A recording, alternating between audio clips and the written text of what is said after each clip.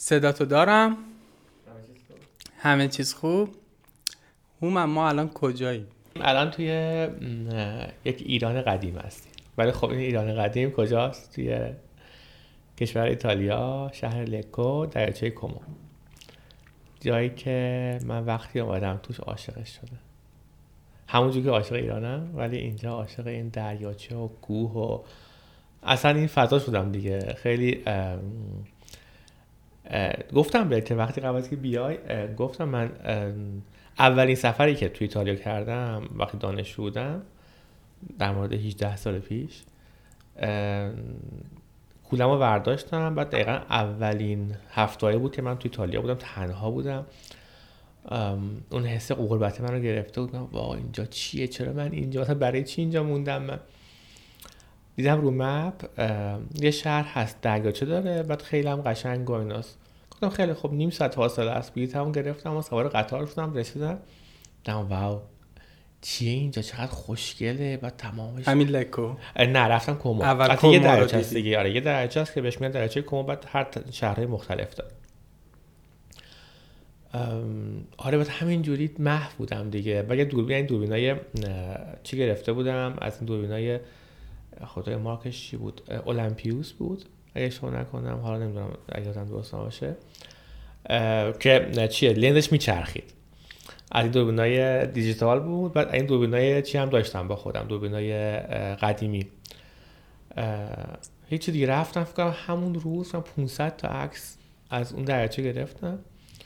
بعدش همونجوری تمام این شهر رو من چرخیدم و گفتم نه اصلا من باید اینجا زندگی کنم. عاشق شدم، خیلی قشنگه.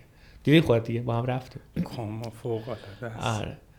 بعد اصلا اون حس اون دریاچه و اون آرامش و اون نمیدونم تاریخ و اصلا همه چی با همه دیگه، طبیعت و کوه و تاریخ، اون چیزی که خب من دیوانه میشم براش دیگه. دیگه هیچ دیگه 10 سال پیش با سپیده گفتیم که بیایم دگرگون کنیم زندگیمونو، که کلا اینجوری وارد جنگ خوب شدیم. آره یه جنگ خوب شدیم. فکر کنم خودمون رو توی چالش خیلی عجیب غریبی گذاشتیم، ولی خوشحالم از اینکه این کارو کردم و ان تو اینجایی. اصلا همه این اتفاق افتاد که یه مرتبه تو اینجا باشی، من اینجا باشم، رو هم بشینیم با هم حرف بزنیم. تو کی هستی، من کی هستم، باحال این قضیه. ولی خب تقریبا 12 سال میگذره. یک اسپریانس چی میشه به فارسی؟ میشه یه تجربه خیلی عجیب و غریب و جالب که دقیقاً میتونم ازش بگم 1000 تا کتاب در بیارم. حالا این تجربه برای من یه چیز اضافه داره که خب من میدونی دیگه، خودم هم اهل طبیعتم، تو شهر به دنیا اومدم، بزرگ شدم، اما همیشه گرایش به طبیعت داشتم. از بچگی پدرم ما رو چون خودش کوهنورد بود میبرد کوه، بیرون شهر میرفتیم، کمپینگ میرفتیم. تفریح من تقریبا نمیگم سالها، همیشه این بوده که آخر هفته ها دوستامم خب آدمای کم تیپ خودم از شهر بزنیم بیرون تو طبیعت، یه نفسی تازه کنیم، یه انرژی بگیریم، دوباره برگردیم به اون هیاهو و جنب و جوشه و شلوغی. آره و الان مدتیه که من دارم بیرون از شهر که نزدیک تهرانم، ولی تو هومن که هم تو طبیعت هم دسترسیم به شهره و خیلی برام جالب بود. وقتی اومدم اینجا دیدم تو همچین موقعیتی رو با میلان داری. دقیقاً آره. یه جورایی مثل لواسون و تهران اینجا. آره دقیقاً همون حالت داره دیگه. آره. و جذابیتش باز اینه که این چیزی که تو ساختی تو این موقعیت، ببین همه چی بود یا همه چی میگم میچرخه دیگه. میگم حالا تقدیر چیه، همه چی چرخید که مرتبه اصلا این موقعیت پیش اومد برای من. حالا بگذاریم که تو من 2 سال پیش مسیج زدی که سلام خوبی، من امیدم و نمیدونم من کارگردانم و تو زمینه غذا دارم کار میکنم و دارم مستر شف درست میکنم، نه ببخشید پرشین شف درست میکنم و همدیگه رو بشنویم، همدیگه رو ببینیم، که 2 سال طول کشید. خوردیم به کووید و بعدش من خوردم به این مسائل خانوادگیم و مادرم از دست دادم و همه این قضیه ها دیگه. ولی خب الان بالاخره 2 بار کنسل شد، دفعه سومم من واقعا روش حساب نمی کردم با توجه به شرایط عجیبی که تو ایران شروع شد. آره دقیقاً. من بخش اول کارو کردم مثلا بتونی بیای. فقط یه سنگ انداختیم مثل آره خب سنگ خوبی بود. آره جنس سنگ خوب بود. نه من خدایی گفتم حالا من که میگم ولی نمیشه که. بعدم تو زدی که من دارم میام، گفتم آقا شوخی کردم کجا کلی کار دارم من نمیرسم. ولی باحاله، خیلی خوشحالم که اینجایی. اولا چون که حالا دوست خوبی پیدا کردم مثل تو، ولی خیلی تجربه ها رو با هم کردیم. با اینکه خب این تجربه ها زمانش خیلی فشرده بود، خیلی آمادگی نداشتیم، نه تو نه من، ولی خب خیلی به نظرم این تجربه کمکمون میکنه که بتونیم خیلی قوی‌تر پروژه رو پیش بریم. چون من اعتقاد دارم به کار تو، به کار خودم، به چیزی که داریم بهش فکر میکنیم و اینکه ما یه حبابی ساختیم، حبابه فکر من و تو خیلی آدمای دیگه توشه.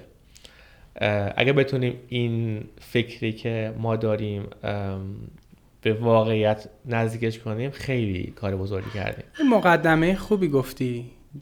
حرفی که باید زده بشه تو معرفی این پروژه، این میتونه مقدمه خوبی براش باشه. در واقع من یه دغدغه اجتماعی که خود من شاید ویو اینو و اون جرقه اولیه‌شو از اون فضای عمومی گرفتم که این دغدغه چیه؟ دغدغه آدمایی هستن توی ایران که الان دغدغه معرفی فرهنگ و اون همه زیبایی و اصالت و چیزهایی که دیده نمیشن و تو فرهنگ ما وجود دارن، تو ایران وجود دارن، مثل گنجای زیر خاکن و بسیار با ارزشن و وقتی که رونمایی میشه میبینیم چقدر دنیا تشنه این همه مطالب جدیده، به خاطر اینکه ما سالها از وقتی که حدوداً همین 50 سالی که ما توی یه انزوای جهانی قرار گرفتیم، اوج پیشرفت دنیا بوده به خاطر اینترنت و پیشرفت تکنولوژی. یعنی این سالها، این 40 سال 50 سال بیشترین سرعت پیشرفت و بشر داشته و تصاعدی، اصلا سرسام آوره. این همه تحولات هر سال داریم، پلتفرم‌های جدید، اتفاقای جدید و امکانات جدید می‌بینیم. ولی خب ایران تو این بازه زمانی تو یه انزوایی بوده، مشکل اینترنت، قطع ارتباط با دنیای بیرون، با اجتماع، با آدما، با همه چی. و این باعث شده که هم خب حالا ما سخت‌تر آپدیت بشیم. یه عده کمی بیرون از ایران زندگی کردن، تونستن تو جریان قرار بگیرن، یه سری دسترسی به اینترنت داشتن، کنجکاو بودن، اهل مطالعه و تحقیقات بودن، ولی خب این در دسترس عموم نبوده. ولی هی داره بهتر میشه، حتی با وجود این که امروز دسترسی به اینترنت رو دارن سخت و سخت‌تر میکنن، ولی اصلا اجتناب ناپذیره، جلوی موجو نمیشه گرفت. آره ببین یه موجیه که اصلا شاید من خودم شاید باور نمی‌کردم که یه همچین موجی توی فضای ایران به وجود بیاد. دوره‌ای که من دانشجو بودم، ما دانشجو بودیم، همسنی با هم دیگه، خیلی فرق می‌کرد. ما فضامون فرق می‌کرد، شاید حتی انگیزه ها و اون چیزایی که داشتیم خیلی فرق می‌کرد و حتی از اون چیزی که ما از دنیای بیرون داشتیم، تصوری که داشتیم، باز خیلی از اون چیزی که الان بچه‌ها دارن فرق می‌کنه. ما اینقدر مطلع نبودیم، با اینکه خب سعی می‌کردیم خودمون به روز برسونیم، ولی ما اینقدر مطلع نبودیم. الان اینترنت و همه اینا با همه این بستریایی هست، ولی بچه‌های ما همشون خیلی خیلی قوی‌ان، فقط بسترشون آماده نشده دیگه. این بستر آماده نیست که بتونن یک بمب درونشون رو منفجر کنن و اون موقع است که اصلا می‌بینی واو چقدر آدما هستن که هر کدومشون 1000 تا حرف واسه گفتن دارن، چقدر آرتیست‌ها هستن که دقیقاً پتانسیل در همین حده و نیاز به یه فرصته که اینا بیاد. همونطوری که می‌بینیم کسایی که از ایران میرن بیرون یه دفعه می‌بینی میشکفن و کلی. بخوام برگردم به صحبتم، من از این دغدغه اجتماعی به اینجا رسیدم که خب ما میتونیم من به عنوان حالا یه تولید کننده محتوا، به عنوان یه فیلمساز، میتونم یه فضایی رو ایجاد بکنم که آدمایی که این دغدغه رو دارن به خصوص تو زمینه آشپزی. البته نمیخوام خیلی بسته باشه این پروژه، اسمش آشپزی هست و برنامه در مورد خوراک و تغذیه است، ولی به همه چیز میخوایم سر بزنیم و در مورد تمام دارایی‌های فرهنگی ایران صحبت بکنیم. ممکنه در مورد شعر، سینما. خب ببین امید جان، اصلا تو نمیتونی هنر رو بدیم این هنر فقط اینه. هنر ما هم خیلی حرف زدیم این زمینه. هنر چیزی که اصلا همه چی تو هم ترکیبه. هنر آشپزی فقط این نیست تو آشپزی کنی یه غذای رو طعم بدی. تو باید رقاص باشی، باید موسیقیدان باشی، باید نقاش باشی، باید شعر بدونی، شعر بخونی. میدونی اینا همه با هم ترکیب میشه. نمیشه که اصلا تو بگی که خب من یک فقط فوکوس میکنم به عنوان آشپز. تو نمیتونی این کارو کنی. اینا همه نمیگم نمیتونی، اینا همه ترکیب با همن. وقتی تو میگی پرشین شفز، این شفا، این آشپزا، این سرآشپزا همه دنیایی دارن که این دنیاشون مثل همه هنرمندا که تبدیل شده به یک بشقاب غذا. این بشقاب غذا حالا با هم در موردش هم حرف میزنیم، از یک مثلا فکری تولید شده. این فکر توش روح هست، عشق هست، طعم هست، شکل هست، همه اینا که خب بعد میشه یه دونه بشقابی که تو وقتی میخوری و میگیم واو این چی هستن. حالا در تایید حرف تو کاملا با این داستان موافقم و فکر میکنم این یه اصله و هنرمند هر چقدر زمینه هایی که ازشون شناخت داره، میگیم هنرمند چون فرق نداره، فیلمساز، آشپز، نقاش، هر چقدر هر چیزی که تو رو تکون بده، به حست دست بزنه، اون میشه هنرمند. میشه هنر دیگه، میشه یه اثر خلاق. من اینو میگم، یعنی اصلا مهم نیست. حتی ممکنه ما توی خیابون راه بریم، مثلا نمیدونم یه آدم ببینیم داره با خودش حرف میزنه و داره با یه ریتمی حرف میزنه، وقتی تو رو جذب کنه اون ریتم صحبت کردنش، به نظر من هنره، چون که تونسته تو رو جذب کنه. حالا من خروچلم مثلا جذب میشم یه همچین چیزی، این در چیزی که من جذبم کرده دیگه. ما توی طراحی هم آقا جان دقیقاً این مبحث رو داریم. طراحی ما چی میگیم بهش؟ ما میگیم که طراحی موفق میشه که بتونه ناخودآگاه تو رو بشناسه. خب هنرمندی موفقه که بتونه تو ناخودآگاه تو وارد بشه. کاری که تو شروع کردی تو ناخودآگاه خیلی آدما هست، خب یعنی بوده، یعنی دوست دارن این کار انجام بشه، ولی هیچ وقت شاید جرئت نداشتن استارت بزنن این قضیه رو. یا که نه، حالا جرئت هم نخوام بگم، میتونم بگم که شاید نتونستن اینو خوب بهش پروبال بدن تا برسه به این نقطه‌ای که بگی اوکی تو من گفتی، خودت گفتی، من گفتم آقا از این نقطه من همه چیزمو میذارم کنار، یه دونه کوله پشتی، یه دونه فیلم دوربین فرقی، یه دونه میکروفون و میرم دنبال این علاقم، این عشقم که میخوام من این کارو انجام بدم. و این عشق تو، عشق منه، عشق خیلی آدمای دیگه هست که میخوایم واقعا اینو نشون بدیم، چیزی که کم داره. ولی تو بخش طراحی دقیقاً همینه. آدمای موفق میشن که واقعا دست بزنن رو اون ناخودآگاه تو، اون چیزی که تو وجود من هست ولی نکشیدمش بیرون، همین تو وجوده مونده. هم میگم که آخ اگه میشد مثلا من این کارو میکردم. دقیقاً مثل اینکه تو وقتی میری تو یه دونه مغازه طراحی، میری تو مغازه دیزاین شاپ، داری میچرخی و اینجوری میکنی این که مال منه، این همون که من میخواستمه.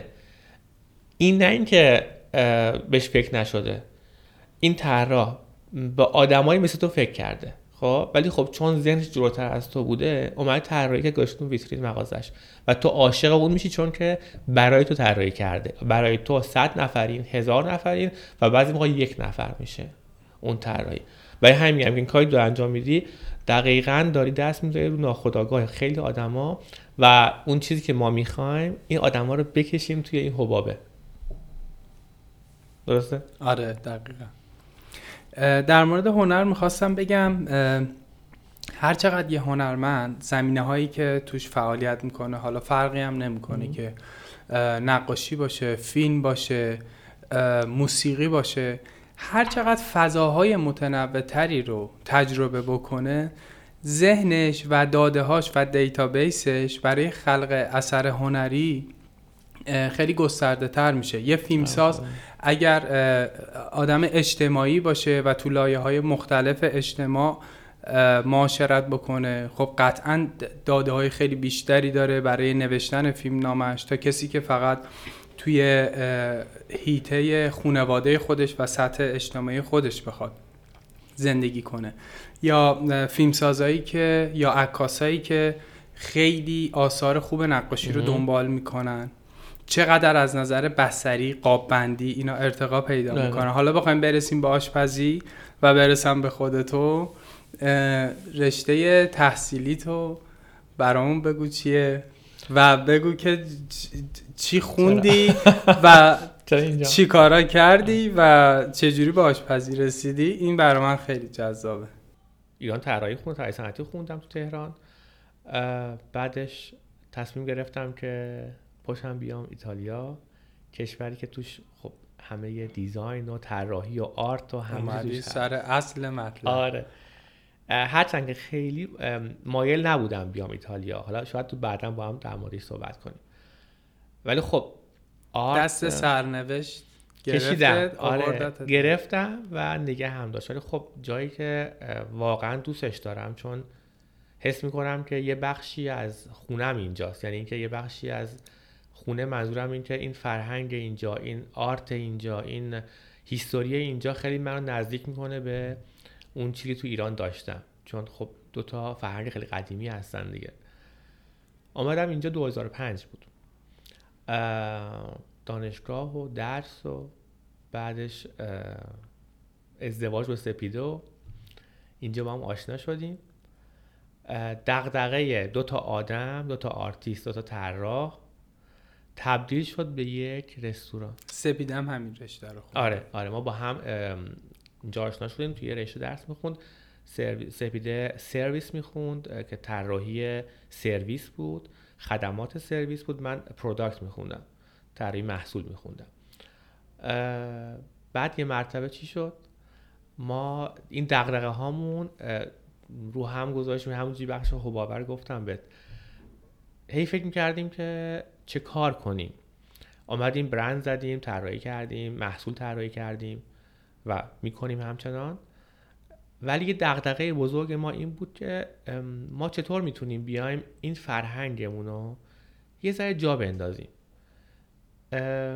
یه بحث دیگه ای که همیشه بود برای من حداقل، یا خیلی از آدمایی که از ایران وارد اروپا یا آمریکا میشن، فکر میکنن که فرهنگ ایران خب بهترین فرهنگ، بزرگترین فرهنگ، قویترین فرهنگ. این نیست.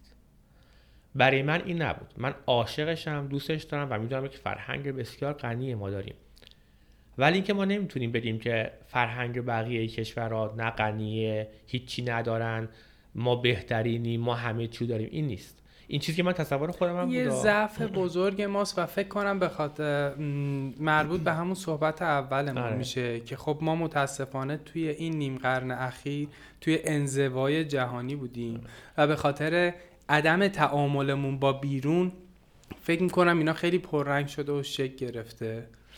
دقیقاً. ما باید به این نقطه برسیم ما بهترین نیستیم. خود این ضرب المثل که هنر نزد ایرانیان است و بس نیست. این یعنی این که آقا من هیچی ندیدم توی زندگی. دقیقاً. ما هم زیباییم. حالا یه مقدار ذهنمون رو باز کنیم.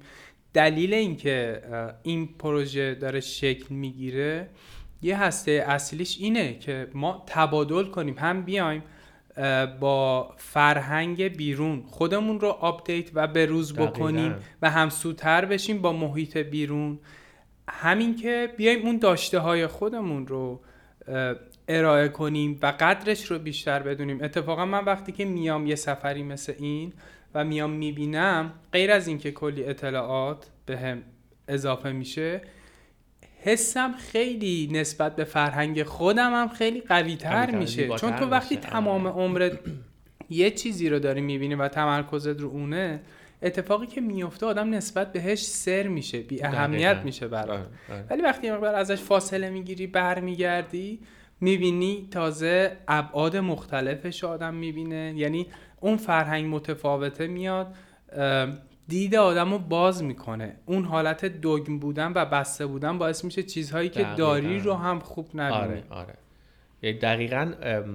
من خودم هم مثال میذارم، مشکل اصلی من به عنوان ایرانی این بود که فکر میکردم که خب من بهترین فرهنگو دارم و خب من باید جایگاه دیگه ای باشه و همین بهترین فرهنگو نقض نمی کنم، اما یکی از بهترین فرهنگ هست، ولی خب من باید اینو یه جوری نشون بدم، باید یه جوری پرزنتش کنم به عنوان یک شخص ایرانی، به عنوان یک شخص ایتالیایی. اینو اگه خوب پرزنت نکنی نمیتونی تو ثابت کنی که فرهنگ خوبی داری. و این دغدغه‌ای بود که من و سپیده شاید باش روزها درگیر بودیم. اول که اصلا معرفی کنی خودتو به عنوان یک ایرانی، یک ایرانی داره فرهنگ جدا از بقیه کشورهای همسایه. تجربه تو این زمینه چطور بوده توی ایتالیا؟ من آدم جنگجوییم، تو منو شناختی این مدت، من هیچ وقت کنار نمیام. آره، یعنی نه اینکه نخوام بگم آدم چیزی هستم، به قول معروف انتقاد ناپذیری هستم، ولی من اعتقاد دارم به اون چیزی که هستم و به اون چیزی که رسیدم روش زحمت کشیدم، روش کار کردم. به خاطر همین نمیتونم قبول کنم که یکی به من یک چیزی رو بخواد بگه یا به من اثبات کنه در صورتی که واقعیتش چیز دیگه است. من برای اینکه ثابت کنم که فرهنگ من با اون چیزی که تصور شما در ایتالیا هست فرق میکنه واقعا جنگیدم. من و سپیده تقریبا 12 سال جنگیدیم. کار آسونی نیست. توی ایتالیا، کشوری که به بزرگترین تولید کننده مواد غذایی در زمینه بشقاب معروفن، در زمینه رستورانداری معروفن، غذای ایتالیا دنیا معروف ترین غذای دنیاست. من بیام یه رستورانی رو باز کنم که بخوام بگم که خب نه، بیاین تو رستوران من و فکر نکنین که غذای شما بهترین غذاست، غذای منم خیلی خوبه، میشه حتی در لول تو باشه، میتونه بهتر باشه. میدونی چی میگم؟ سخته، خیلی سخته. توی کشور ایتالیا میتونم به جرئت بگم کار واقعا دشواریه، چون ایتالیایی‌ها مثل ما ایرانی‌ها روی غذاشون تعصب دارن، خیلی تعصب دارن. یعنی اصلا مثل اینکه من یه قرمه سبزی درست کنم برای ایرانی بذارم توش نخود به جای لوبیا نخود بریزم، بعد بگم که نه خب این دیگه ورژن منه، میکشن منو، یعنی باورت میشه میکشن منو. و یه فرقش اینه که اینا حالا اون فیدبک و تایید و تعریف جهانی رو دارن و ما نداریم. آره ما نداریم و متاسفانه تا الان کارهایی که شده نشد یه جرقه‌ای بزنه به این دنیای قشنگ بزرگ فرهنگی غذایی ایران که یه ذره پرزنتش کنه، یه ذره از اون بخش غذای سنتیه که تو ایران میری میخوری و واقعا دلچسب و خوبه در بیاد و معرفی کنه چیزی رو که آقا غذای ایرانی فقط اون چیزی که تو میگی توی مطبخ خونه های قدیم ایرانی و رستوران سنتی ها نیست. و خب این دغدغه جوری شد که من و سپیده رسیدیم به این که خب اوکی ما الان این امکان رو داریم، این تجربه رو داریم تو زمینه طراحی، ولی ما هیچ وقت آشپز نبودیم، هیچ وقت رستوراندار نبودیم، اصلا توی خانواده ما هیچ کدوم این کارو نمی‌کردن. شریکای ایتالیایی من گفتم بابا تو دست پختت خیلی خوشمزه، ما هر چی می‌خوریم قش می‌کنیم. گفتم بابا دست پخت من اوکی خوب، ولی من رستوران هیچ وقت کار نکردم. اصلا رستوران واقعا یک بحث جداست، یعنی باید واقعا علمشو داشته باشی، باید کار کرده باشی، اصلا آسون نیست این کار. خب همین که این مطلب رو بهش توجه میکردی فکر کنم بهت کمک کرده، چون خیلی ها فکر میکنن که تو خونه آشپزی میکنن و غذاشون هم خوشمزه است پس من برم رستوران بزنم و یه دوره‌ای توی رکود اقتصادی تو ایران این اتفاقو من به چشمم دیدم که از مشاغل مختلف که به علت رکود اقتصادی، حالا از تولید و صنعت بگیر تا فروشندگی و کارهای مختلف، چون خوراک نیاز اولیه است، خب هر چقدر شرایط سخت بشه شاید تو لباس خریدن به جای 6 ماه بار بشه سالی بار، ولی غذا رو باید بخوری. اونم یه مقدار رکود میکنه، آدم‌ها سعی میکنن بیشتر تو خونه غذا بخورن، ولی به هر حال اجتناب ناپذیره.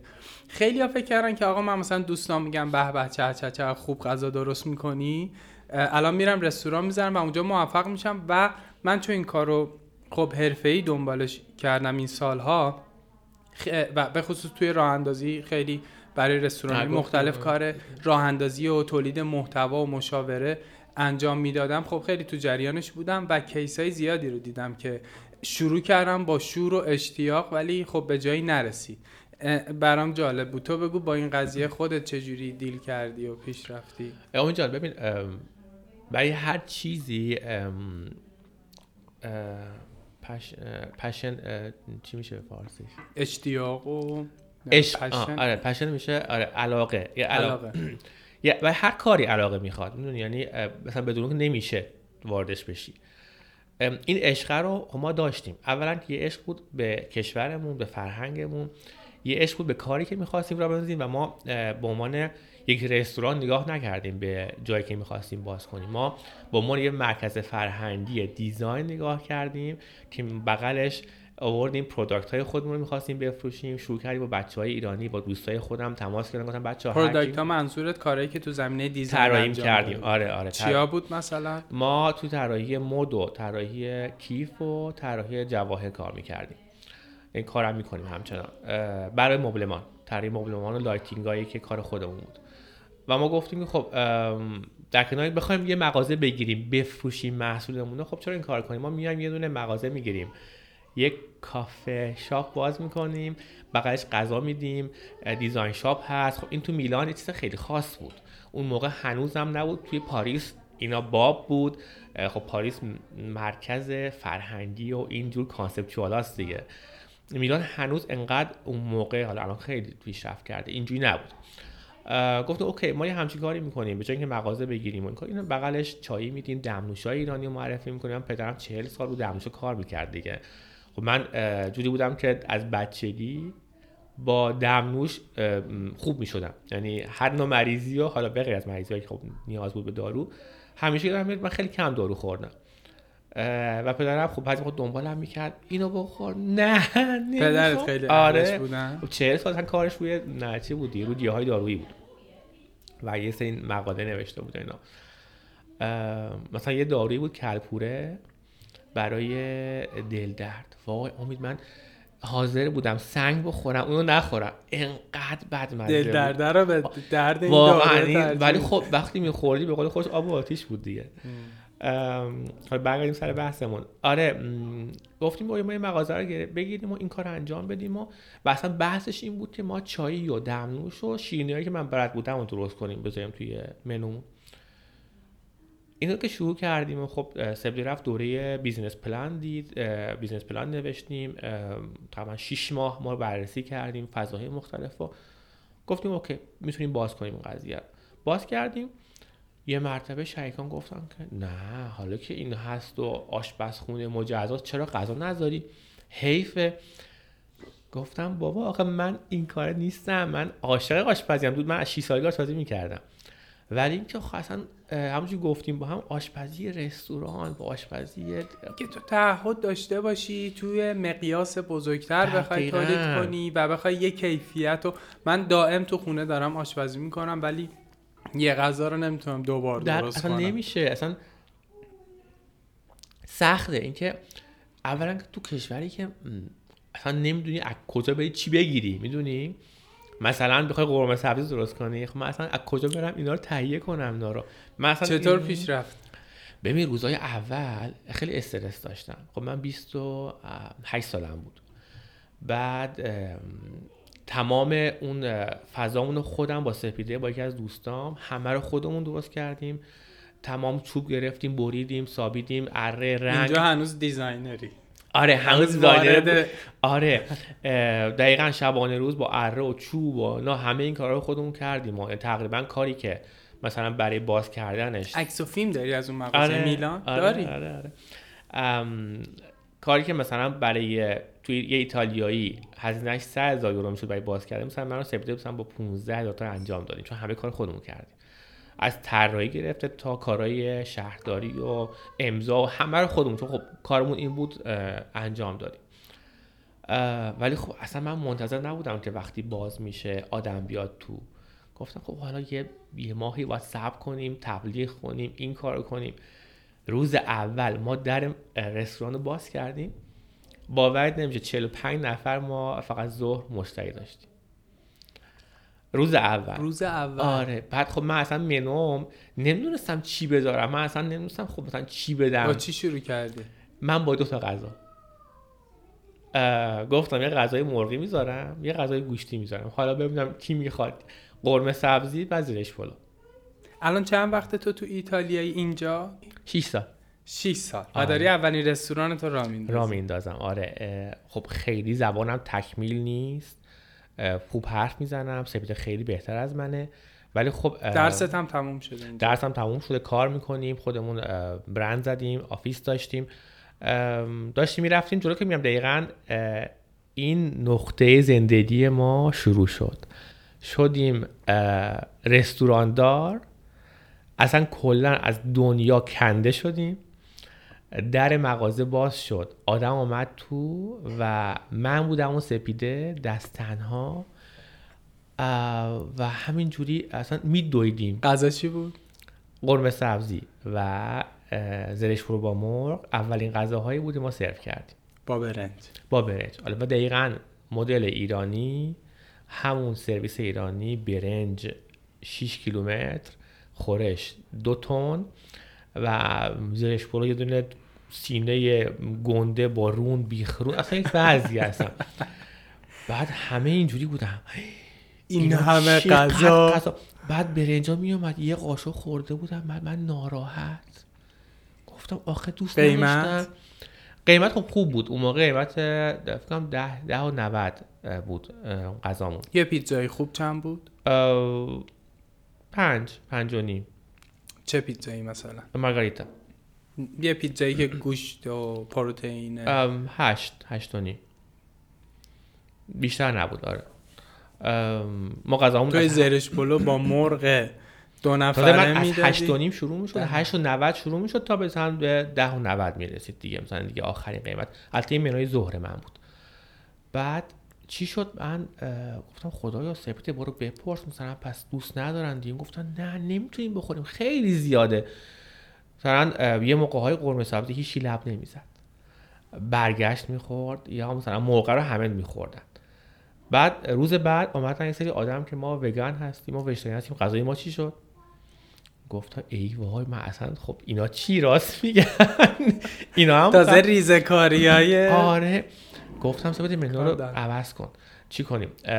اومدیم یه طراحی کردیم من سپیده منومون این بود که اومدیم یه دونه مثلا منو با مقوا طراحی کردیم، بریدیم و نخ کردیم و دوختیم.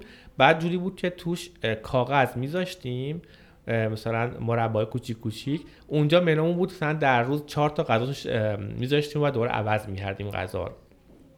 من از اون روز شروع کردم آزمایشات هسته‌ای رو آدما، ببینم چه غذایی دوست دارن چه غذایی دوست ندارن. من نمیدونستم دیگه. مثلا روز بعد اومدم لوبیا پرو دادم، روز بعد عدس پرو درست کردم، روز بعد اومدم مرغ آلوی اصفهانی درست کردم. همینجوری هر روز هی غذا رو میذاشتم. بعد میبینم که خب مثلا این غذا رو فول خوردن، این غذا رو کامنت میدم، میگم واو این چقدر خوبه.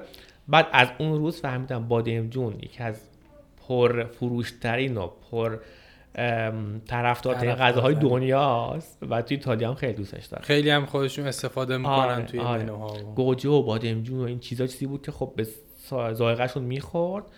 و یه سری آدم هم اومدن که میگفتن که نه ما اون قرمه سبزیه رو میخوایم که یه بار خورده بودیم. بعد دانشجوهای ایرانی پاتوقشون شد، جوری بود که ایتالیا تا 1 ماه نمیتونستن بیان، جا نبود. و شدیم یه مرتبه ترید، شدیم توی بوغوکرنا. بعد از چند وقت؟ 1 ماه که رستوران ایرانی باز شد و نمیدونم همیشه پر و جا ندار و این حرفا. بعد تو روزنامه رفتیم، بعد از 3 ماه یه مرتبه جز بهترین کیفیت شهر شناختیم. به اون چی میگم بهش، به همون یه برگه کیفیت دادن به عنوان برنده اون سال. هیچی، ما دیگه یک مرتبه زندگیمون شد رستوران. و این رستوران فقط رستوران نبود، چون ما دقیقاً گفتیم ما نمیخوایم یه چیزی باشه که رستوران باشه غذا سرو کنیم، ما میخوایم کار فرهنگی انجام بدیم. شروع کردیم چی؟ آوردن کار فرهنگی توش، تئاتر، برنامه موسیقی، برنامه موسیقی سنتی. اینا لکوه یا کومو؟ اینا همه لکوه. هنوز لکوه؟ همه لکویم. آره. شروع کردیم هر هفته ایونت گذاشتن. ایونت نمیدونم فیلم مرغالو پخش میشد، بعد همون روز مثلا ما مرغالو پخش میکردیم توی غذامون. اومدیم پرسپولیس رو گذاشتیم، مال مرجان ساتراپی رو گذاشتیم. هر هفته برنامه بود دیگه. و کلا این شهر ما رو شناختن به یه دونه مرکز فرهنگی، نه فقط به عنوان یه رستوران غذای ایرانی.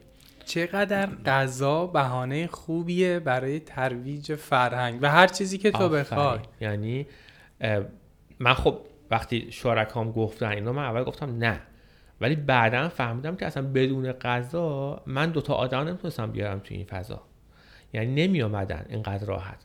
بعد خب چایا و دمنوشای ما رفتیم طراحی کردیم منو سپریسی لیوانایی که شفاف بودن، توش خودش فیلتر داشتن، فیلترهای شفاف. بعد ما اینا رو میریختیم توش دمنوشا رو، بعد اینا رنگ میدادن. بعد مثلا 10 تا لیوان رنگی طبیعی میبردیم جلوی مردم، مثلا قش میکردن رنگو دقیقاً. بعد با شیرینی‌های ایرانی درست میکردم، باقلوا درست میکردم، قطاب درست میکردم، کیک‌های ایرانی درست میکردم. خب خیلی مرتبه اصلا ایست باب شد دیگه. که یاد گرفتی اینا رو؟ از مامانم. آره. همیشه علاقه داشتی؟ آره. من ببین، من مامانم به ما میگفت که تو باید جوری زندگی کنی که نیازمند به هیچ آدمی نباشی. یعنی وقتی تو تنها میشی باید همه کار بلد باشی. حالا نمیخوام که تو مثلا نجار واقعی باشی، ولی وقتی خراب میشه مبلت میتونی تعمیرش کنی. نمیخوام خیاط باشی، ولی وقتی چیزی خراب میشه نیازهای اولیه خودتو بتونی. آره. بعد به خاطر همین خب من مامانم آدم خیلی نوعی بود، خیلی جلو بود از اون آدمای دوره خودش. برای همین ما از بچگی همه چی رو یاد گرفته بودیم. من از 6 سالگی آشپزی میکردم.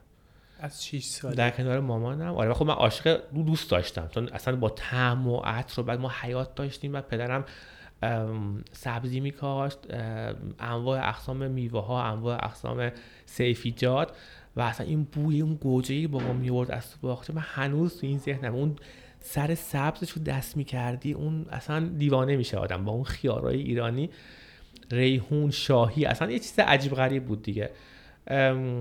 و خب من فکر میکنم این باید همینطوری شکل بگیره، هیچ راه دیگه ای نداره. یعنی غذا و حس چشایی باید تربیت بشه از سن کم. یعنی کسایی که تو خانواده‌ای بزرگ شدن که براشون اهمیت داشته کیفیت و چگونگی غذا و اولویت بوده، نه اینکه آقا هر چی بود بخوریم اموراتمون بگذره و سیرشیم. به نظرم این چیزی نیست بعدن مثلا توی سن 30 سالگی من بگم خب برم مزه رو یاد بگیرم. چرا؟ آدم میتونه خودشو همیشه ارتقا بده، ولی خیلی فرق میکنه کسی که توی این فضا بزرگ شده و این سواد چشایی از اول شکل گرفت. دقیقاً درسته. اینی که ما مثل همه کار دیگه، ببین به قول معروف میگن وراثت محیط خود. تو محیطی که بزرگ میشی خیلی سال یاد میگیری. همینجوری که یه هنرمند وقتی توی موسیقی، توی دنیای موسیقی بزرگ میشه، اون تو ذهنش رشد میکنه. حالا همه موسیقیدان نمیشن، ولی درک میکنه موسیقی، قدرت تشخیصش رو داره. و چشایی هم همینه. تو اگر از همون بچگی یاد بدی به بچه نوع غذا خوردن، نوعی که اصلا باید بچشه، باید حس کنه، طبیعت اون غذا رو درک کنه، خب کم کم اون توقعش بیشتر میشه. و این برای رستوران‌دارا کار سختی میشه. تو وقتی توقع آدم بری بالا، درک داره. وقتی میاد تو رستوران میشینه میفهمه که این غذا کهنه است، کهنه نیست، طعمش خوبه، طعمش دیگه فقط برای سیر شدن توی فست فود نمیره. منم دقیقاً خب مادرم همین بود دیگه، خیلی خیلی بهش مهم بود تازگی غذا، مثل خیلی از خانواده‌ها، و اینکه اصلاً با سرخ کردنی خیلی مخالف بود. و خب من یاد گرفتم این روند زندگی رو از مادرم و پدرم که اصلاً آشپز خوب نبود و وقتی غذا درست می‌کرد ما همه فرار می‌کردیم. یعنی یکی از علتایی که من آشپز شدم بابا به خاطر آشپز خیلی بدی بود. معمولا باباها آره، ولی اصلا بابای من هیچ نوع ذوقی در آشپزی نداشت. ببخشید بابا. جاشون سبز، هم پدرت هم مادرت، اما چقدر ارثیه خوب به تو دادن و چقدر دستت پره از این. اصلا تعریف نیست، یه توصیفه در اصل چیزی که من تو این مدت دیدم.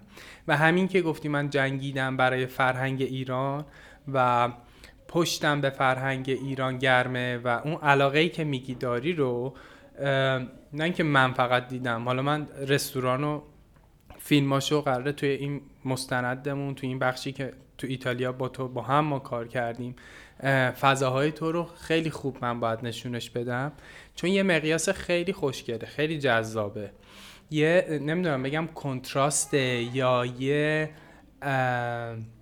همزیستیه. آره فکر کنم بشه گفت همزیستیه. آره. فرهنگ ایرانی در دل ایتالیا که 2 تا تمدن خیلی کهن و پر از کالچر و پر از چیزای جذابه برای دیده شدن، ولی خب در عین حال تفاوت‌های زیادی دارن خیلی. ولی در عین حال شباهت‌های بسیار زیادی خیلی. دارن و کاری که تو کردی واقعا یه کانسپچوال آرت، واقعا یه ترکیب یه سری چیزو کنار هم گذاشتی و این هم یه جور آشپزیه دیگه. یعنی من همه اینا رو آشپزی می‌بینم و این ترکیبه خیلی ترکیب جذابی شده. از ابتدایی که من این فعالیت رو شروع کردم دنبال آدم‌ها با دغدغه‌ها و دستاوردهای متفاوت بودم و میچرخیدم. وقتی که برای اولین بار یکی از دوستای من معرفی کرد، گفت من تو لکوی رستورانی رفتم که ممکنه برای تو جذاب باشه، سریع اولین سوال این بود که پیج داره، سایت داره، چی داره؟ بعد اومدم دیدم یه مقدار که کنکاش کردم، حالا خیلی هم تو محتوا تو پیجت نداشتی ولی خب از همون فضاهایی که دیدم دستم اومد که جریان چیه و برام خیلی جذاب شد ترکیب چیزهایی که تو اومدی یه جا با هم دیگه جمعش کردی و این غذایی که درست کردی به اسم کاردامومو که اسم رستورانت هستش، این غذای خیلی برای من جذاب اومد. آره اونجا ببین جنگیدیم، واقعا جنگیدیم. من از قرمه سبزی و زرشک پلو و قیمه رسیدم به یک کانسپچوالی که هنوز برای خیلی از ایرانی‌ها جا نیفتاده. من بهت گفتم گوته یه جمله داره میگه برای نوشیدن شراب‌های معمولی وقت نداریم، وقتمون خیلی کمه. به این معنی که عمر کوتاه‌تر از اونه که تو بخوای برای خیام میگه. آره برای خوردن چیزای معمولی آدم وقتش زیاد نیست، اما تجربه کنه. آدم باید سعی کنه تجربه کنه و بهترینا رو بخوره و بنوشه. حالا همینو من در مورد فیلم میگم واقعا رندوم فیلم دیدن کار خوبی نیست. ما انقدر عمر و وقت برای دیدن مهمتر از اون فضای ذهنمون نداریم که بخوایم بشینیم پای تلویزیون و هر چیزی که پخش شد رو ببینیم. یه مقدار ما باید بیشتر انتخاب شده تر بیاییم زندگی کنیم. حالا باز برگردم به فرهنگ غذای ایران. ما ایرانی‌ها هیچ وقت اینطوری نبودیم که یه غذایی رو بخوریم که سیر بشیم. حتی تو دوران فقر که غذاهای ساده می‌خوردن مردم، باز توجه به گرمی، سردی، مودشون، حال و هواشون همیشه بوده خیلی. که الان تو زمستون چی بخوریم؟ بهار شد باید بدن سبک بشه، چربی ها دیگه باید سبک بشن. چاقال بادوم و گوجه سبز آدمو میخوردن فرش بشن. توی فصل جدید چیزایی میخوردن برای پاکسازی، گیشنیز میخوردن، چیزایی که خنکن و بدن رو سبک میکنن، چربی کم میشده. خیلی توجه همیشه بوده و ما خیلی هدفمند بوده تغذیه و خوراکمون. دقیقاً درست میگه. ببین اصلا کلا آشپزی شرق خیلی فرق میکنه با آشپزی غرب. حالا ما میبینیم دقیقاً رو آشپزی ایران، چون حالا من انقدر نمیتونم در زمینه آشپزی چینی یا ژاپنی یا کره‌ای نقد کنم چون انقدر مطالعه ندارم تو زمینش، ولی آشپزی ایرانی همین تو میگی خب خیلی روی بالانس کار کرده. ما همه چیزمون حتی در زمینه فقر هم که تو میگی ما همیشه بالانس داشتیم. ما اگر که قرار بود چیز سردی رو به کار ببریم توی غذامون، همیشه اون گرمیه روش اضافه کردیم که متعادل. آره، چیزی که خب نیست توی آشپزی ایتالیایی، ندارن همچین چیزی رو. ممکنه حتی استفاده بکنن ولی ندونن از کجا آمده. خب این خب خیلی جالبه وقتی بهشون میگی، وقتی به یه آشپز ایتالیایی میگیم که چقدر جالب، چقدر برای من جذاب این قضیه. این تجربه رو داشتی با کسی در موردش صحبت بکنی؟ آره من خیلی این کارو میکنم. یه پرانتز باز بکنم، ببین یه مقدار الان توی ایرانم خب یه مقدار گارد هست نسبت به طب سنتی، که البته من فکر میکنم اون تو بخشیه که اومده یه افراطی اتفاق افتاده و علم گریزی، علم ستیزی توش به وجود اومده. آره، من فکر میکنم جایی که گارد به وجود اومده اینجا باشه. خب ما واقعا نمیتونیم علم رو رد بکنیم، یا کسایی که تو زمینه طب سنتی تو ایران کار میکنن 2 نفر هستن که من پیششون میرم. اینا کسایی که اصلا زمینه پزشکی دارن، یعنی پزشکی خوندن و بعد اومدن طب سنتی رو به صورت آکادمیک تو دانشکده طب سنتی خوندن و خیلی دیدشون دیده بازتریه و خیلی جاها اینا توصیه میکنن به تجویزهای پزشکی و حتی تو رو ارجاع میدن به متخصص. ولی اون بخشی که به خصوص مثلا تو دوره کرونا که آدما دارن آسیب میبینن، دارن لطمه میبینن، ما نیاز به سرم داریم و دنیا داره اینطوری با علم پیش میره، بعد یه عده‌ای میان آدمای رادیکال میگن که نه ما پیشرویم و میان یه سری توصیه هایی که مضحکه میشه و آلت دست میشه که آقا بیاین، میدونی اصل قضیه رو زیر سوال میبره. هر جایی که افراطی اتفاق میفته این مشکل هست همیشه. ولی واقعیت اینه که گرمی و سردیه یا یه سری معیارا، خب شما وقتی خیار زیاد بخوری دل درد میگیری و یا فشارت میفته، آب زرش بخوری فشارت میفته و با یه چای نبات فشارت دوباره برمیگرده. حداقل تو این لول شما میدونیم که دقیقا این کاربردیه و میتونیم ازش استفاده بکنیم. من تلاش کردم که حتی اینو بازگو کنم توی فرهنگ غذایی ایرانی، برخلاف اونی که فکر میکنیم نمیشه اینو آورد توی پرزنته غذا، ولی من اینو آوردم و توی یعنی خواص غذا رو آره. در کنار پرزنته، در کنار نوشته منو، در همه اینا با هم دیگه است. ببین من خب اومدم تو غذای منو دیدی خوردی میدونی چه جوریه. من بعد از گذر از این دوره‌ای که خب رستوران باز شد و غذاهای ایرانی رو سرو می‌کردم، راضیم نکرد. یعنی خوشحال بودم، کارم خیلی خوب بود، شلوغ بودم، رستوران خیلی مطرحی شده بودم، ولی اینکه بخوام تو اون روند سنتی پیش برم و غذاهای سنتی رو بیارم و بدم و اینا خوشحالم نمی‌کرد. خوشحال بودم که همه میخورن و خوشحالن، ولی اینکه حس کنم یه چیزی کمه اینجا. حس می‌کردم من هنوز به ما به عنوان یک رستوران لول پایین خارجی نگاه میکنن، مثل خیلی رستوران‌های خارجی و غذای زیاد ارزون. ارزون نبودیم خب، چون اصلا نمیشه غذای ایرانی ارزون سرو کرد، چون مواد غذایی ما خیلی گرونه. درست. ولی خب تو لول خیلی هایم نبودیم، ولی مدیوم بودیم. با بقیه رستوران‌های خارجی مقایسه می‌کردیم گرونتر بودیم. ولی خب همه میگفتن نه کیفیت خیلی فرق می‌کنه، خیلی چه. ولی خب من راضی نمی‌شدم. من روزهای آخر میگفتم خب من دارم یه چیزی رو توش چی میگم به قول معروف دارم توش میدونم ولی هیچ جلوتر نمیرم. از حرفای خودت میخوام اینو بگم که تو با دغدغه گسترش فرهنگ و ارائه فرهنگ کشور خودت اومدی از طریق غذا این کار رو پیش ببری. فکر میکنم بعد یه مدت دیدی که بخش فرهنگش پس کوش، همش شد غذا، همش شد شکم و خوراک و این یه مقدار هم این خب این کار فرهنگی میکردیم، نه اینکه نکردیم، ولی اصلا همون بخش فرهنگیش توی بشقابت. آره تو اون بشقابه نبود دیگه. من گفتم خدایا اوکی، حالا مثلا قرمه سبزی غذایی که توی نمیدونم تاریخ رفته، توی دنیا مطرح شده، روز قرمه سبزی هست، ولی من ارضا نمیکنه این بشقاب بذارم جلوی مشتری. با توجه به اینکه من خودم عاشقشم، دوستش دارم. هیچی. بعدش دیگه خب خیلی من تحقیق کردم، با سبده رفتیم ایران، تقریبا ماها گشتیم، رفتیم توی عشایه، رفتیم توی جاهایی که اصلا کسی نمیشناسه. کی بعد از این رستوران؟ آره تقریبا بعد از 8 سال بعد از اینکه از ایران اومده بودم بیرون، رفتیم یک دوری زدیم و خب تایممون کم بود متاسفانه. دلم میخواد با هم من و تو بریم و تمام این رسپی ها رو در بیاریم. مثلا ببین تو سیستان بلوچستان انقدر غذا هست، انقدر رسپی هست که دیوانه میشه آدم.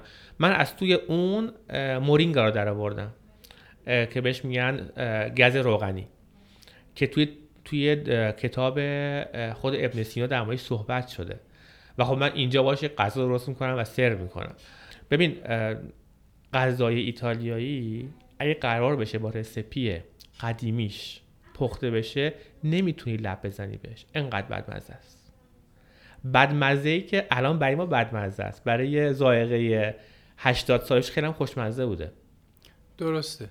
یه دوستی که آمریکا زندگی میکرد حرف خوبی میزد، میگفت غذای مکزیکی رو باید توی مثلا کالیفرنیا بخوری تا ازش لذت ببری. و اتفاقا اینه که اینا اومدن توسط شف‌های خیلی خوب به روز اومدن دیولپ شدن، ایراداتشون گرفته شده.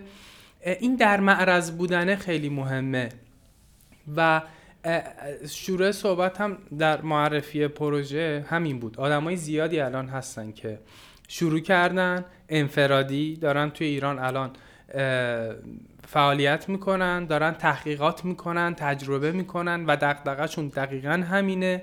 یعنی ما قبل از اینکه بخوایم به دنیا فرهنگ غذای خودمون رو معرفی کنیم، خودمون من فکر میکنم ما الان کمتر از 10% از رسپی ها و این تنوع غذایی فرهنگیمون رو داریم استفاده میکنیم. دقیقاً مثل یه ماشینی که 6 سیلندره ولی با یه سیلندرش داره راه میره. دقیقاً همونطوره. و آره این اتفاق هست، شده قرمه سبزی، قیمه، کباب و یه مقدار این روحیه تغییر ناپذیریمون و این ریسک، پایین بودن ریسک. مثلا یه رستورانی اگه باز بشه که یه سری غذای متنوع داشته باشه که داریم الان، به خصوص این سالها در راستای همین جریانی که گفتم، کسایی که شروع کردن و حتی آوردنش در قالب رستوران، بوتیک رستوران، اینا دارن فعالیت میکنن. و خب من تو ارتباطی که دارم میبینم و میشنوم که آدما میان و اون فرم، مثلا اگه پیتزاه، اون فرم همیشگی پیتزا رو دنبالشن و طرف میگه اگه دنبال اونی خب این هست، این همه مغازه هستن، پیش من بیاین، لطفاً پیش من با این روحیه بیاین که دنبال غذای جدید باشین، دنبال تجربه جدید باشین، با این روحیه بیاین اینجا. بعد از 1-2 سال که کار میکردیم و خیلی هم کار میکردیم، ولی به یه جایی رسیدیم که خب خیلی من راضی نبودم، خیلی ارضا نمیشدم از اون کاری که داشتم ارائه میدادم. یعنی اینکه خب کار خیلی خوب بود، مشتری خیلی زیاد بود، همه خیلی خوشحال بودن، خوشحال میرفتن، خوشحال میامدن، ولی در نهایت من داشتم فکر می‌کردم که خب آخه اینو من نمیخواستم. من دنبال این بودم که یک فرهنگ جدیدی رو جا بندازم با غذا، ولی این شد کلا یه رستوران که خب توش کارهای فرهنگی انجام میدادیم، خیلی هم خوب بود، ولی من محدود شده بودم. من نمیتونم آدم محدودی بشم. من وقتی که یه جایی فیکس بشم شروع میکنم هرز رفتن، یعنی اینکه دیگه خلاق نمیتونم باشم. تصمیم گرفتیم که خب کمی تغییرات ایجاد کنیم توی کلا نوع ارائه بشقابامون، طراحی غذاهامون. سعی کردم که تحقیق کنم زیاد، یه سری تجربه هم خب کسب کرده بودی، حالت آزمون و خطایی آره هم دیگه بود. دیگه میدونستم چه طعمایی دوست دارن، چه طعمایی دوست ندارن، چی هست چی نیست. بعد دیگه تقریبا یه ذره حرفه‌ای شده بودم توی حتی آشپزی، توی نحوه ارائه غذاها. ولی خب هنوز آشپزی چیزی که هیچ وقت تموم نمیشه، همیشه تو باید یاد بگیری، چون انقدر وسیعه، مثل خیلی از بقیه هنرهای، مثل همه هنر. آره. هیچی، ما رسیدیم به این مرحله که گفتم که خب اصلا بیا ما یه دونه لاین ایجاد کنیم و اصلا توی شهر دیگه، شهر کومو که من عاشقش بودم، یه رستوران بزنیم و یه رستوران نباشه. من عاشق اون لوکیشن شدم. اون ساختمون چند سال است؟ 1700 سال پیش. واو. ما وقتی رفتم با شریکم ماستی ما اونجا رو دیدیم، هر دو اونجوری بودیم این مال ماه. یعنی اصلا گفتم این مال ماه، من میخوام اینو. با اون سقف تاقی که داره و اون سرمای توش و اصلا حس قدیمیش و اون پنجره بلند و اینا، میدونستم خیلی کار سختیه. یعنی مثل همیشه کارهای سخت و ریسک، چون اینجا میدونی که برای اینکه بتونی توی یک دونه لوکال قدیمی و تاریخی وارد بشی و دستکاری کنی باید بری اداره میراث فرهنگی. میراث فرهنگی هم به تو اجازه هر نوع اکتیویتی نمیده تو این فضا. باید اولا که ما فقط 7 ماه منتظر جواب بودیم. ما فرستادیم گفتیم ما میخوایم این کار کنیم اینجا، 7 ماه بعد تا جواب دادن خب حالا میایم ببینیم چه خبره. جوری بود که ما برای میخای که رو دیوار میخواستیم بزنیم اومدن عکس گرفتن، گفتن خب این سوراخ‌هایی که هست تو میتونیم میخ بزنیم، بقیه ها نمیتونین کاری انجام بدیم. ولی خب خیلی، یعنی ما دویدیم که اصلا اینو داشته باشیم برای خودمون. اونجا هم باز دوباره همه کارشو خودمون کردیم. اصلا محلش وقتی وارد شدیم من اینا رو نشون میدم احتمالاً تو این برنامه تصویر خیلی ببین اونجا خیابون قدیمی ترین خیابون شهره. خب بعد دیش همش سنگ فرشه دیگه، تمام بافت. در مورد ایتالیا من میگم پر از تکسچره، پر از بافته. یعنی یه عکاس میتونه با لنز ماکرو اینجا بیاد و وارد دنیا آلبوم درست کنه. خیلی خودم میکنم کار. و میگم همون من این خیابون رو دیدم و این فضا و اون لوکیشن، گفتم این جایی که من میخوام. بعد یه ویترین کوچولو هم داشت و اون پنجره ویترین. آره پنجره. بعد خب طبقه بالای این مثلا ساختمانی که ما هستیم یه دونه نقاشی خیلی قدیمیه که اولین کسی که میاد به عنوان توریست توی کومو میره اینو ببینه چون خیلی قدیمیه. هیچ دیگه ما دیگه اونجا هم گرفتیم و به هوای این که ما می‌خواستیم گفتیم اونجا رو یه شاپ را میندازیم، شاپ چایی و قهوه و دمنوش‌های ایرانی، یه گوشش دوباره فروش مواد غذایی و یه گوشه هم فروش پروداکت‌های ایرانی از تمام طراحای ایرانی که بخوان این کار رو انجام بدن و همچنین طراحای ایتالیایی. ما توی دانشگاه پخش کردیم این فضا رو، ما به هر کسی که بخواد در اختیارش قرار میدیم، مجانی میتونه بیاد پروداکتش رو بذاره و ما میفروشیم. خب جالب بود دیگه، یه کانسپت جدیدی بود. بعد رفتم با یک کتاب فروشی اونجا نزدیک بود صحبت کردم، قرار شد که هر هفته 5 جلد کتاب جدید که چاپ میشه برامون بیاره اونجا بذاره. یه چیز همچین به قول معروف کوزی شده بود و اون پرفورمنسی که برای من تعریف کردی خیلی جذاب. آره اون قصه شهرزاد رو میگی. ما برای افتتاحیه اونجا پدر سبیده که خب آقای میاندار کارگردان تئاتر هستن و سالها کار میکنن پیش ما بودن و ایشون خب عاشق اینن که همیشه یه چیزی رو ابداع کنن و ارائه بدن و به محضی ما گفتیم افتتاحیه گفت وای پس بیایم یه برنامه ریزی کنیم شهرزاد رو بذاریم تو این قضیه. هیچ دیگه ما طراحی کردیم و کلی با ایشون کار کردیم.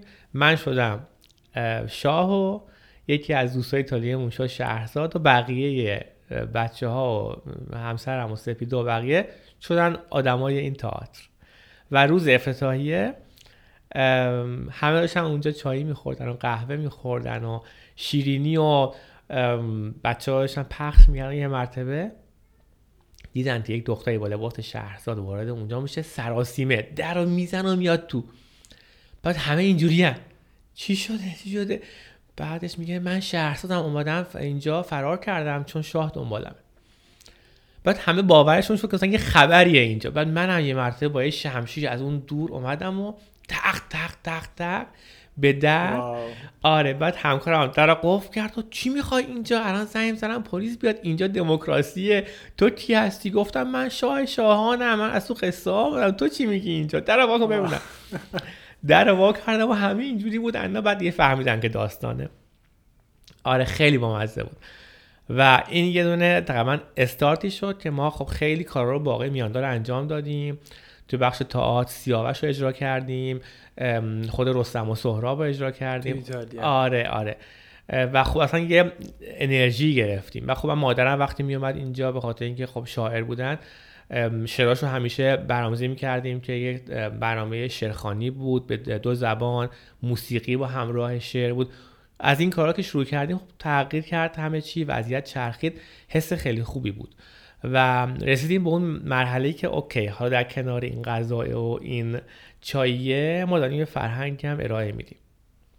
خب در کنار اینا جشنا بودن، جشن‌های نوروز بود، چهارشنبه سوری بود، مهرگان بود، همه اینا رو ما برنامه‌ریزی می‌کردیم به یک لول خاص خودش که هم معرفی کنیم، همین که خب به خیلی جذاب بود. چه بستر خوبی، یعنی من اینو میبینم خیلی تحسین میکنم که اول اومدی بستره رو درست کردی، چه اینجا رستوران لکو و چه کومو که جفتشو دوست دارم ولی با اختلاف اصلا من عاشق اون فضای کومو شدم.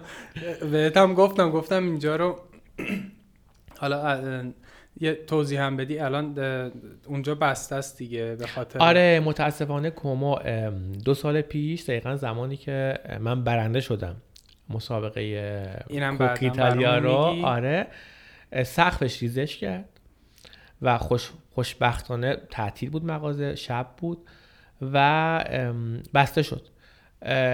ما خب رفتیم تو بخش این که خب به صاحب مغازه صحبت کردیم، به میراث فرهنگی اعلام که شما نمیتونیم دست بزنیم، خودشون باید انجام بدن و متاسفانه این قضیه تو ایتالیا انقدر طولانی میشه و متاسفانه وقتی گفتی چند سال 1700 سال. آره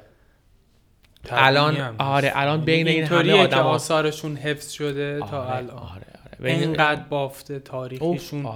ببین اینجا هیچی خراب نمیکنن، هیچی حق خرابشتن ندارن. الان اینجا که من تو نشستیم ما تقریبا 400 سال پیشه دیگه و همون دیوارا همونه، همون سقف همونه. حالا ما اومدیم که این بازسازیش کردیم، بعدن توضیح میدم بهتون. آره دیگه اونم که متاسفانه اینجوری شد، فعلا تعطیله تا یه چند وقت دیگه، حالا امیدوارم که باز بشه. ولی آره و رستوران کومو جفتش، یعنی دوست دارم قبل از اینکه آدم کارو شروع کنه بستر فراهم کنه و اومدی تو ایتالیا توی بافت کهن، همون چیزی که خودت گفتی، 2 کشور با پیشینه خیلی تاریخی و پربار، پر از ادعا حالا ادعاشون 2 کشوری که ما مدعی همه چی هستیم و اونا هم هستن، یعنی اینکه و واقعا پر از فرهنگ و پر از داستان و تاریخ و هیستوری و اینو اومدی توی این کشور بسترت اول درست کردی، یعنی این رستورانه، بعد دکور اینا تک تک لوازم تو برای من توضیح دادی که اینا همش ایرانیه و قدیمیه. من همه اینا رو نشون میدم تو این پادکست و تمامش قدیمیه و اینجا واقعا مثل یه موزه‌ای که تو خود ایران به سختی میشه پیدا کرد. اینجا اینا رو ساختی و غذا هسته و محور فعالیت تو بوده، اما هدف نهایی نبوده و تو در اصل اومدی با این فضا سازی که کردی اومدی در مورد فرهنگ شروع کردی به صحبت کردن. دقیقاً همون کاری که تو می‌خوای انجام بدی. آره دقیقاً. و خود این اومده تاثیرگذاری کار تو خیلی بیشتر کرده. حالا شاید تو اومدی تا اینجا خب از رسانه و میدیا خیلی استفاده نکردی و توی مجموعه کوچکتری دیده شده باشه، ولی به نظر من یک فرمول و راه کاملا درست رفتی که نتیجهش حجم و اندازش هر چقدر باشه کیفیتش به نظر من عالیه. آره دقیقاً من همونطور میگی. من نمیتونستم اون زمانی هم که سوشال وارد سوشال بشم، چون من همچنان آدمی نبودم که بخوام در مورد غذا انقدر راحت صحبت کنم که الان میتونم صحبت کنم. الان راحت تر میتونم صحبت کنم. آدم با تمام تجرباتی که پیدا میکنه، خب من بعد دوره‌هایی که من رفتم دیدم، الان قوی تر میتونم حرف بزنم و بگم خب من یه جایگاهی دارم که میتونم در مورد سی مسائل صحبت کنم. قبلش آره تبلیغات خیلی میشد کرد، آدم بیاد تو سوشال خیلی کارو انجام بده، ولی من نبودم اهلش. یعنی اینکه فکر میکردم باید به یه مرحله‌ای برسم که بعد تو اون مرحله شاید بتونم مثلا یه سری حرفا رو بزنم، تجربیاتمو بگم. قطعا زمان میخواد. من پروژه خودم هم ببین اینو میگم 3 سال پیش تولیدش شروع شده. از آجرای اولش که شروع کردم یعنی هیچ چیزی نبود، یه زمین خیلی خالی بود، ولی واقعا اینو صادقانه میگم این چیزایی که امروز که بازم مرحله اوله داره اتفاق میفته و چیزای پیش روی که میبینم همون چیزیه که داشتم از اول میدیدم و این برای خودم خیلی خوشحال کننده و راضی کننده است. ولی روزای اول هیچی نبود، یعنی من یه آجر دستم بود و داشتم یه قصری رو مثلا تجسم میکردم. اما مهمه به نظرم این پلنه کاملا مهمه، مثل معماری تو تا نقشه خوب نداشته باشی نمیتونی شروع کنی و وقتی نقشه رو داشته باشی روی همون پیش میری هر چقدر داستان طول بکشه. و آره قطعا دغدغه اینه که غذا هم جذابه، چیزی که همه دوست دارن و خود من همونطوری که تو هم گفتی خانواده‌ام از اول خیلی اهمیت میدادم به کیفیت غذا، به اینکه تازه باشه، به خواص غذا و مزه و بو و جا افتادگیش و همه اینا با هم، زیباییش، رنگ غذا عوض نشه، همه این چیزا با هم. منم تو این شرایط بزرگ شدم، تو خانواده‌ام همه آشپزن، همه دست به پخت و پزن. خب اینو داشتم و 2 تا علاقه اومد با هم دیگه جمع شد، علاقه به عکاسی و فیلم برداری و غذای بهانه‌ای برای معرفی کردن کلی فرهنگ، کلی اطلاعات خوب، گذشته، یه دیتابیس گنده توی ایران وجود داره. و البته اینم خیلی تاکید دارم روش که من اینجا سعی میکنم جایگاه کارگردانیمو حفظ کنم و فقط یه بستری رو ایجاد بکنم کسایی که علاقه‌مندن و دارن خوب فعالیت میکنن بتونم منم تو حوزه خودم که توی ساخت فیلم، توی پروموت کردنه، من هم بتونم جزوی از این تیم به روند این جریانی که خیلی وقت خوشبختانه شکل گرفته و آدمای خوب مثل خودت تو ایران، خارج از ایران دغدغه‌مند دارن این جریان رو پیش میبرن و هر کسی تو جایگاه خودش واقعا قابل تحسینه. آدمایی که با یه هدفی کار رو انجام بدن مسلماً بعد از تلاش‌های زیاد اون هدف دیده میشه، هرچند سخت، هرچند که زمان میخواد، ولی من فکر کنم خب الان زمانیه که باید دیده بشم، باید دیده بشی، چون یه سری کارا انجام شده، یه سری مثلا کوه‌ها رو پشت سر گذاشتیم، الان دیگه رسیدیم به قله‌ای که خب حالا دیگه باید این پرچمه رو بزنیم اونجا، بگیم آقا پرشین شف اینجا رسیده به این مرحله. به نظر من الان توی جایگاه خوبی هستیم، میتونیم پیش بریم. مثل اینکه من خودم خیلی موقع‌ها مثلا از همین پرسن خب چرا کباب نمیدی تو منوت، چرا نمیذاری؟ اولا که من خودم آدمی نمیبینم که کباب زن حرفه‌ای باشم، یعنی انقدر آدمایی هستن تو ایران و خارج از ایران که عالی میزنن کبابو، اصلا من هیچ وقت به اون نمیرسم، اصلا نیستم تو اون مرحله که بخوام برسم. شاید تلاش کنم برم ازشون یاد بگیرم بتونم بزنم مدلشونو، ولی اون چیزی که من دنبالش هستم این نبوده. برای همین وقت تو میای تو رستوران من میگم تو داری تجربه جدیدی رو اینجا دریافت میکنی که تاچ هومنه. آره، که برآمده از این راهیه که هومن پشت سر گذاشته و تک تک اتفاقاتی که توی زندگی هومن افتاده توی غذای من اینو شکل داده. آره. و این ترکیب هومنشه. من توی غذام شعر هست، موسیقی هست، ریتم هست، عشق هست، داستان زندگی خودم هست. تو دیدی خب من اسم غذاهاش رو انتخاب کردم، ولی طعما همه ایرانی هستن، هیچ اون عوض نشده. دوست ندارم این کار رو انجام بدم چون خیلی برای من مهمه این قضیه، ولی کسی که میاد اینجا باید بدونی که داره میاد توی وارد فضایی میشه که ما درستش کردیم به واسطه نشون دادن فرهنگ، و توی این فرهنگ من دارم این فرهنگ جدیدی رو جا میندازم. کار آسونی نبود، نیست، ولی من خوشحالم دارم کار رو انجام میدم. آخه ببین من نمیدونم چیزی به نام کار آسون اصلا وجود نداره. یعنی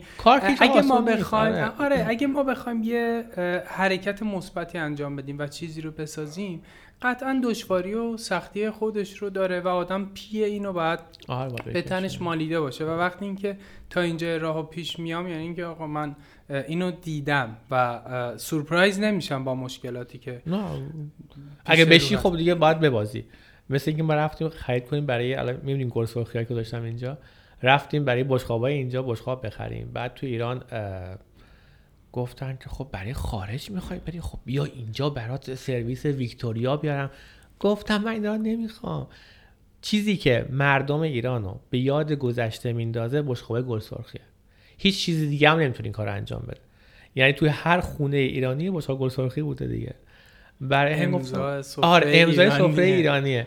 گفتم من گل سرخی میخوام. وا آقا مگه میشه تو رستوران خارجی تو میخوای گل سرخی بزنی؟ گفتم آره. ببین هر کی میاد اینجا، هر ایرانی، اولین چیزی میونه خونه مادر بزرگمه. یکی اومد اون گفت وای من میتونم ببرم که اینا رو از آمریکا اومده بود خانمی، من اینا رو ببینم یاد مادرم. گفتم آره ببر، یکیشو ببر یادت باشه. من خودم آدمی بودم که زمانی که داشتیم جابجا می‌شدیم، من مادرم خب سرویس کامل این گل سرخی‌ها رو داشت، بعد با همون برند ایرانی و اینا همه رو انداختم بیرون. گفتم ماما اینا برای چی میخوای بیاری دیگه، اصلا دیگه بس دیگه گل سرخی نه دیگه خسته شدیم. بعد الان اون موقع 18 سالم بود، الان میگم که چه اشتباهی کردم من، چقدر حیف من اینا رو دست دادم. اتفاقا نکته خوبیه، نکته مهمیه. وقتی که آدم یه مسئله که ما الان تو ایران داریم این عدم ارتباط با بیرونه که حالا در موردش صحبت کردیم. این عدم ارتباطه باعث میشه که تو دائم یه چیز رو میبینی و رفته رفته نسبت بهش آدم بی‌حس میشه، سر میشه و آره خسته کننده میشه دیگه. این تاریخ وقتی قشنگه که من یه زندگی مدرن دارم و دارم تو رفاه و به روز زندگی میکنم، بعد یه سفر میام توی جایی تو بافت تاریخی و توی این شرایط کلی لذت میبرم. اما اگه تمام عمرم من بخوام توی یه همچین جایی زندگی بکنم، بعد یه مدت دیگه دلم مدرنیته میخواد، دلم شهر میخواد، معماری نوین میخواد، متریال متفاوت میخواد. دقیقاً این اتفاقیه که میفته. دقیقاً همونطور تو میگی. من یکی از چیزایی که خیلی منو استارت این رستوران و این فضا رو یه کات بدیم. صدای چیه؟ مسیما اونو کات بده لطفا. یکی از چیزایی که منو خیلی میبره به یه دنیای دیگه‌ای و اینو توی زندگی من توی ساختن این رستوران تأثیر گذاشت، سفری بود که من سالهای خیلی قبل وقتی نوجوان بودم به بم داشتم. بم اولین سالی بود که توی بهار توی سال نو یه دونه حالت کافی شاپ، یه بار کوچولو تو مسیر خود ارگ درست کرده بودم، بسیار مدرن. وارد این خونه خشتگلیا می شدی، بعد مدرن بود و اونجا شربت گلاب و سکنجبین و زعفرون و خنک دستت می دادن. بعد یک فضایی با موزیک کلاسیک بتهوون، اصلا یه چیزی بود من همچنان خواب میبینم برم تعریف میکنی مثل رویا. آره بعد تو اون گرما اینو میخوردی. ببین امید من باور نمیشه وقتی رسیدم اونجا 6 تا لیوان شربت گلاب زعفرون خوردم. 6 تا، یعنی هنوز مامانم گفت که بازم میخواد، گفتم بس دیگه.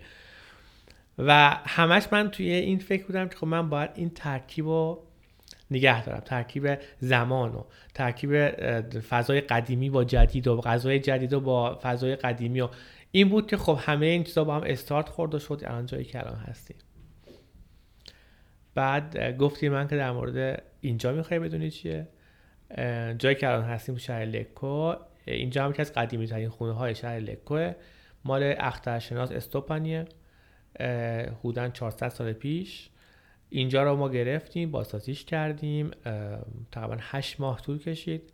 من و ثبت طراحی داخلیش رو انجام دادیم و تمام تک تک اجزای اینجا به غیر از آشپزخونه از ایران آمده و همش کار دست بچهای ایرانیه، هنرمندای ایرانیه، استادای ایرانیه. کاشیکاریای اینجا کار استاد حیدریه. چیزایی که می‌بینی بعد نشون میدیم مال پنجره ها، ارسیا، یعنی تک تکشون رو خودمون انتخاب کردیم، تک تکشون رو گشتیم، با مامان ثبت تمام ایران زیر پا گذاشتیم، برای تک تک اینا کشیدیمشون بیرون اینا رو و شده مجموعه‌ای که تو وقتی واردش میشی همونطور میگی یه موزه است. آره من حتی اینطوری میبینم، میگم یه موزه‌ایه که میای داخلش میچرخی، از عکس‌ها، از دوره‌های مختلف تاریخی، از لوازمی که توش هست، از داستان‌ها و اون نوشته‌هایی که رو دیوارا هست. تو توی موزه‌ای وارد میشی که بهت غذای خوشمزه میده. یعنی اون غذا هم یه بخشی از این موزه هست. آره دقیقاً. و من جدا از این نمیبینم غذا رو. یعنی واقعا این که ما صرفاً تمرکزها داره به این سمت میره که غذا پرحجم باشه، سیر کننده باشه، یا با تکنیک‌های فست فودی غذای خوشمزه‌ای که چرب و شور و خوشمزه موقت دیگه. دقیقاً. آره. و این غذا ولی بعدش حال خوبی برات نداره دیگه بعدش. و این از فرهنگ اصیل ما خیلی جداه. اینجا هم همینطور شده. ببین اینجا هم الان ورود این فرهنگ امریکایی، فرهنگ فست فودی خب خیلی تاثیرگذار بوده. ورود الان این فرهنگ چینی، ورود این همه چی خورا all you can eat که تو یه پول میدی هر چی میخوای میخوری، ورود این ظرفای مثلا غذاهای آماده چینی که تو برنج میریزی هر چی میخوای میریزی یا 10 یورو میدی مثلا خودتو سیر میکنی، اینا خیلی تاثیر گذاشته توی حتی بازار رقابتی بین رستوران‌های ایتالیایی و رستوران‌های خارجی. ولی در نهایت اون چیزی که من حس میکنم و من میبینم و من میفهمم، مشتری که به من برمیگرده چون تو ذهنش بوده یه غذای خورده و میگه من اون مزه زیر دندونم مونده، به خاطر اون برمیگرده. من وقتی من ماهیت اینجا اینه. آره. و اینجا و رستوران‌هایی که خب به این کار دارن انجام میدن، دارن هویت میدن به اون غذا دیگه. من دلم تنگ میشه، میگم من یه رستوران هست تو میلان، خب واقعا غذاش واقعا حرفه‌ایه، این آدم 3 تا ستاره میشلین داره، حالا مهم نیست اون ستارهایی که داره، ولی این آدم کاری که میکنه با غذا تو دلت تنگ میشه برای خوردن اون غذاه. این دلتنگیه دقیقاً اون حس ناخودآگاهی من گفتم دفعه قبل که من به عنوان یک شف، طراح، تو به عنوان کارگردان توی آدما ایجاد میکنی حس رو. این وظیفه ماست که انجامش بدیم. اگه این باشه اتفاق افتاده، در غیر این صورت داری یه چیزی رو تکرار میکنی دیگه. میتونی ببین آره یه چیزی هستش که الان تولید محتوا به این صورت که به صورت کامرشیالش که چه جوری بازدید بیشتر بخوره، یا به قول بچه‌ای که تو فضای تبلیغات و تیزر کار میکنن، یه دوستی داشتیم میگفت بفروش باشه. خب چی کار کنم که لایک بالا بخوره، چی کار کنم که فالوور بیشتر بگیره، چی کار کنم که گیشه بخوره، فیلم فروش بره. ولی یکی دغدغه‌ای داره، میگه من به یه فکتی رسیدم، به یه ترکیب زیبایی رسیدم و فارغ از دنیای بیرون میاد اینو به تصویر میکشه، حالا چه آشپزی باشه، چه نقاشی باشه، چه فیلمسازی باشه، چه موسیقی، و این دیدگاه خودشو فارغ از این که چقدر میخواد تایید بگیره یا نه، میاد میگه آقا این دیدگاه منه نسبت به دنیا، نسبت به این حوزه خاص، و حالا این دیدگاه منه دیگه، کسی دوست داره ازش لذت ببره، اگرم نه. اینا خب اصولا خیلی بازخورده مثل اون فضاهای نه دیگه. آره تو هیچ وقت همچین خصوصیتی بازخورده میلیونی نداره، اما باز اینجا بحث کیفیت و کمیت پیش میاد. من دوست دارم که الان شما به عنوان این آشپز دوست دارین تجربیات زندگی تو، تاریخ کشور تو، تجربه‌ای که از پدر مادر تو، نسل قبلت به دست آوردی، اون حس حال خوبی که مثل رتاتوی اون کارتونه نشون میده که خیلی جالبه. این همه چالش با اون منتقد غذا و آخر اون آدم با چی تحت تاثیر قرار میگیره؟ با یه طعم نوستالژیکی که سوتش میکنه تو دوران بچگیش. و تو اینا رو الان درکشون کردی و میخوای ارائهشون بکنی و این خوشحالت میکنه. حالا مخاطب تو هر چند نفر میخوام باشن. دقیقاً همطوره. باید انتخاب مخاطب کنی. آره هیچ وقت نمیتونی اولا که همه آدما مخاطبت باشن، هیچ وقت تو هیچ زمینه‌ای. یعنی اگه باشن یه جای کارت میلنگه. آره نمیشه، اصلا نمیشه. مثلا من میگم نمیدونم دوست دارم پیتزا رو بخورم، تو میگی نه من دوست دارم فلان چیز بخورم، اصلا نمیشه هم چیزی. همه ما حاضریم همه چی رو امتحان کنیم اگه برسیم به این مرحله، ولی اینکه انتخابمون فرق میکنه با هم دیگه. این دقیقاً همطوره. کسی که میاد توی همچین فضایی باید قبول کنه که داره یه دونه تجربه جدید رو کسب میکنه، تجربه‌ای که من روش تحقیق کردم، روش کار کردم و این تجربه وقتی که داره تست میکنه جدید براش دیگه نیست. میدونه که من این طعم رو یه جای خوردم، حالا کجا بوده نمیدونم، اینو نمیدونم، مامانم این بار پخته ولی غذای چی بوده نمیدونم. من دقیقاً میخوام به این برسم. من این کاری که دارم میکنم همینه و این یه بخشی از درسی که من توی دوره کوچینای آشپزی مولکولار خوندم دقیقاً همینه که من بیام اینا رو همه رو تبدیل کنم به یه چیزی که تو بهش میگه غذا، با یه طراحی خیلی جدیدتر ولی با همون اثرگذاری که تو رو میبره به دوران گذشته. ایران الان به یه چیزی نیاز داره. اتفاقات مدرنی که توی ایران داره میفته و پیشرفتایی که هست از طریق عمدتاً، شاید کسایی باشن که این شرایط رو نداشته باشن و خوبم دارن پیش میرن اما عمدتاً چیزی که من دارم میبینم کسایی هستن که بیرون از ایران تحصیل، کار، تجربه داشتن تو زمینه تخصص خودشون. حالا ما الان داریم در مورد آشپزی حرف میزنیم و برگشتن ایران با اون تجربیات ایران که دارن، اون پشتوانه فرهنگی و دیتابیسی که از ایران دارن و اون تجربیاتی که خارج از ایران کشف کردن، یه میکس خوبی از این داره در میاد. این جوونه زده یه مدت و همینطور هم داره گسترش پیدا میکنه و خیلی اتفاق خوبیه. از طرفی متوجه این میشیم که یه مقدار این عدم پیشرفته رو که حالا من میگم پیشرفته از درون بوده و الان داره میشکفه و داره خودشو نشون میده.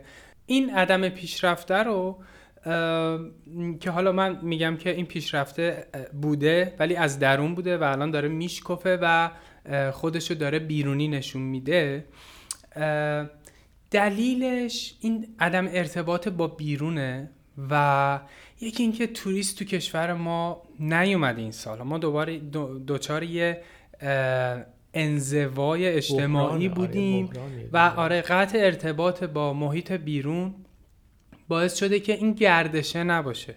در مورد توریست من همیشه میگم توریست مثل زنبور میمونه. زنبورا که میرن رو گلای مختلف گرد افشانی میکنن، توریست هر جایی که میره با خودش یه فرهنگی رو میبره. بنا به خواسته ها و نیازهای توریست یه سری فضاها توی کشورها به وجود میان، چون سرویس‌ها ایجاد میشه. بعد توریست میاد توقع داره مثلا برگر شما رو میخوره و ناراضیه، تو میری ببینی که برگر خوب چیه، بعد تو سفر میکنی برگرهای خوب میخوری و ارتقا پیدا میکنه، میری رو نونت کار میکنی، رو سسش کار میکنی، بعد دنبال گوشت خوب میگردی، میری سراغ دامدار، بعد تو به دامدار انتقاد میکنی، ازش گوشت خوب میخوای، بعد اون به فکر میره، دامدار میره کشاورز میره. میگم اینا استارتش خورده، این جوونا این مدت خورده. الان کسایی هستن که مزرعه ارگانیک دارن رازبری، بلوبری، مارچوبه، کلی چیزای آرتیشو، کلی اینجور چیزها رو دارن کشت میکنن. یعنی تا الان واردات بوده. آووکادو رو ما الان با آووکادو خوب رسیدیم تو ایران. توی فصلی آووکادو کاملا خوب داریم با قیمت تقریبا مناسب و وقتی درخواست باشه اینا هم شروع میکنن به شکل گرفتن. وقتی که توریست بیاد بره، مردم راحت سفر بکنن، یکی تو سن نوجوانی بتونه بره خارج از ایران راحت، بتونه بره تحصیل بکنه و برگرده شروع کنه اینجا به فعالیت کردن، این گردشه خیلی جذاب. این چیزیه که ما الان کمش داریم. این چیزیه که میتونه ما رو بالاتر بیاره و باعث شه که بیشتر دیده بشیم. قبل از دیده شدن خودمون به تعادل بهتری برسیم از این فضای بسته که باز میگم این سالا خیلی شکسته شده. امروز شما تو ایران میتونی شیرینی خوب بخوری، قهوه خوب بخوری. شرکت‌های مختلف هستن الان دارن دونه‌های قهوه شناسنامه دار میارن و اینا رو با دستگاه‌های خیلی حرفه‌ای دارن رست میکنن. شما قهوه فرش روست داری و انتخاب میکنی، بینز میخری و خودت میتونی آسیابش کنی. اصلا فرهنگ اینا اومدن. در مورد گوشت همینطور، سبزیجات همینطور. شیرینی‌های خوب تو ایران میتونی بخوری با کیفیت درجه یک. شیرینی فرانسوی، شیرینی حالا غیر از شیرینی اصیل خودمون، شیرینی‌های خارجی، کیک‌های خارجی رو هم تو میتونی الان با کیفیت خوب. شیرینی ایران هیچ وقت به نظر من روش نمیشه حرف زد. من همیشه شیرینی خوشگل، هم خوش هم تر، هم شیرینی خارجی هم شیرینی ایرانی. نمیدونم، من با این همه سفری کردم تو حالا تو جاهایی که تونستم مثل شیرینی‌های ایرانی پیدا نمی‌کنم.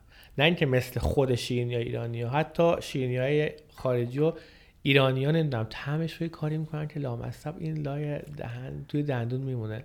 میریم سراغ همون بحث مواد اولیه. دقیقاً. آره.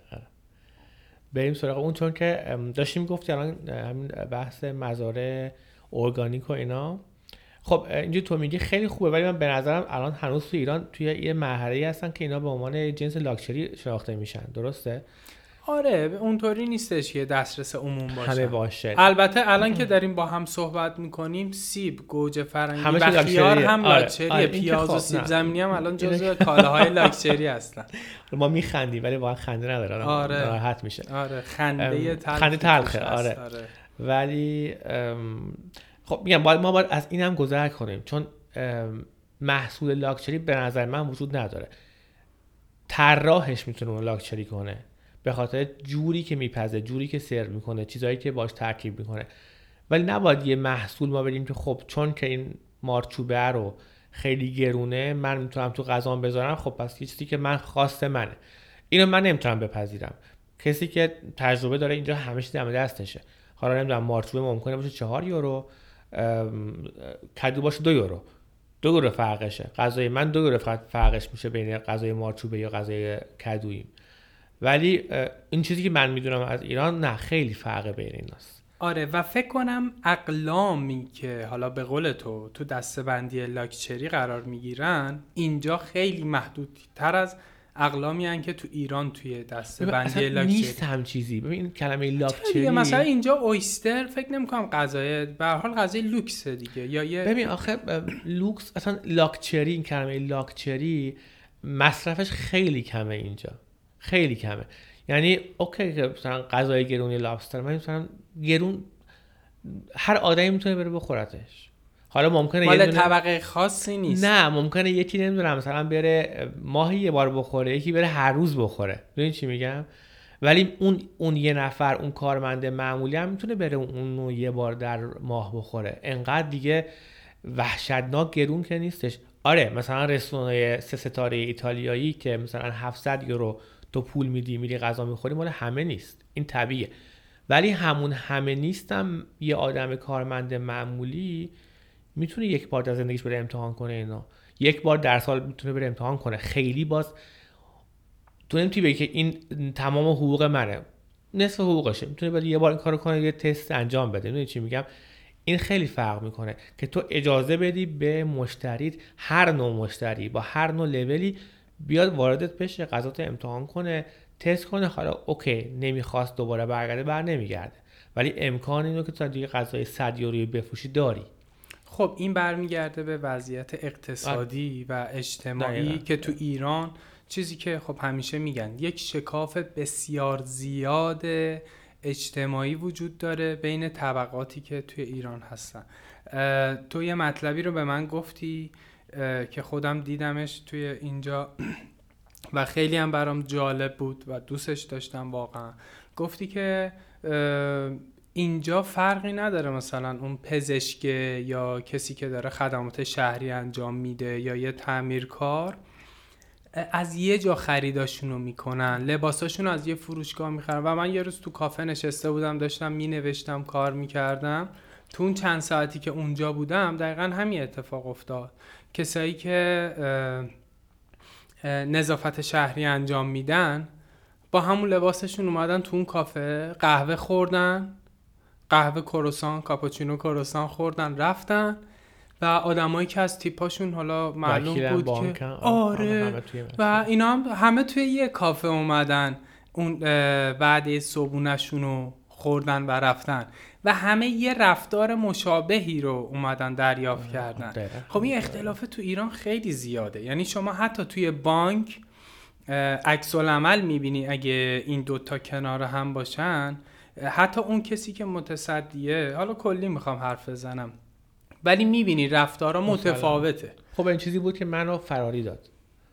یعنی منی که انقدر عاشق ایران هستم و بودم، جوری بود که تحمل این جور رفتارا رو نمیتونستم بکنم. یعنی حس میکردم که چرا باید این تفاوتا باشه. این تازه اون زمانی من بودم اصلا این طبقات اینجوری نبود، اختلاف طبقاتی خیلی کمتر بود.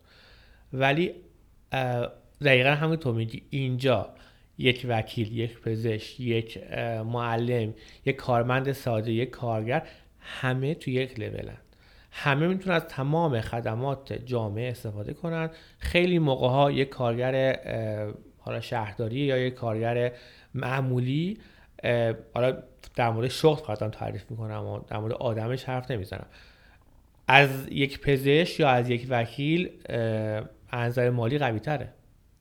یعنی این به این معنی است چون اون پولش از اون بیشتر یا کمتره، خیلی فرق میکنه. برای همین خب مسلمه که وقتی توی یه لول هستن، یه ذره فاصله بینشونه، راحت میتونن تو راحت میتونی پروموت کنی همه چیزتو.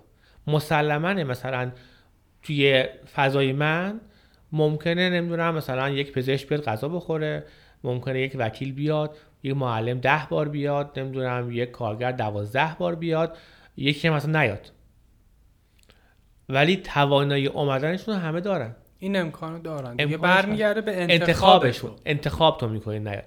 مثلا یک کسی که من چند وقت پیش یه دونه مشتری داشتم اینجا، 4 تا کارگر که کارهای ساختمان انجام میدن تو همین نزدیک من اومدن تو، خیلی آدمای فان خوبی هم بودن، کلی هم باشون حرف زدیم. گفتم بهشون که غذای اینجا غذای یه ذره گورمه است، یعنی غذاهایی که خیلی بزرگ نیستن، حجم ندارن. بودم. آره تو هم بودی که گفتم که خب اگر من میدونم شما دوست دارین غذای زیاد بخورین، پاستاهای زیاد که به قول ایتالیا میشه تراتوریا، اون چیزی که الان بعداً باش در موردش هم باید صحبت کنیم. میرن تو جاهایی که این نوع غذاهای خونگی سرو میشه، کلا 2-3 مدل غذا هم بیشتر ندارن این مدل رستورانا و خب حجم خیلی زیاد، مثلا مثل نمیدونم چلو کبابی قدیم ایرانی که فقط کباب گندو یا عالم برنج میدادن. خب طرف راحت سیر میشه و حجم طرف بزرگه، داره کار بدنی انجام بده، نیاز داره. غذایی که خوردن خب خیلی هم دوست داشتن نا. گفتم ولی برای ما این خیلی کم بود. گفتم من بهتون گفتم اینجا نوع غذایی که من ارائه میدم همینه. نه دوست داشتیم باید حالا یه بار شب بیاییم.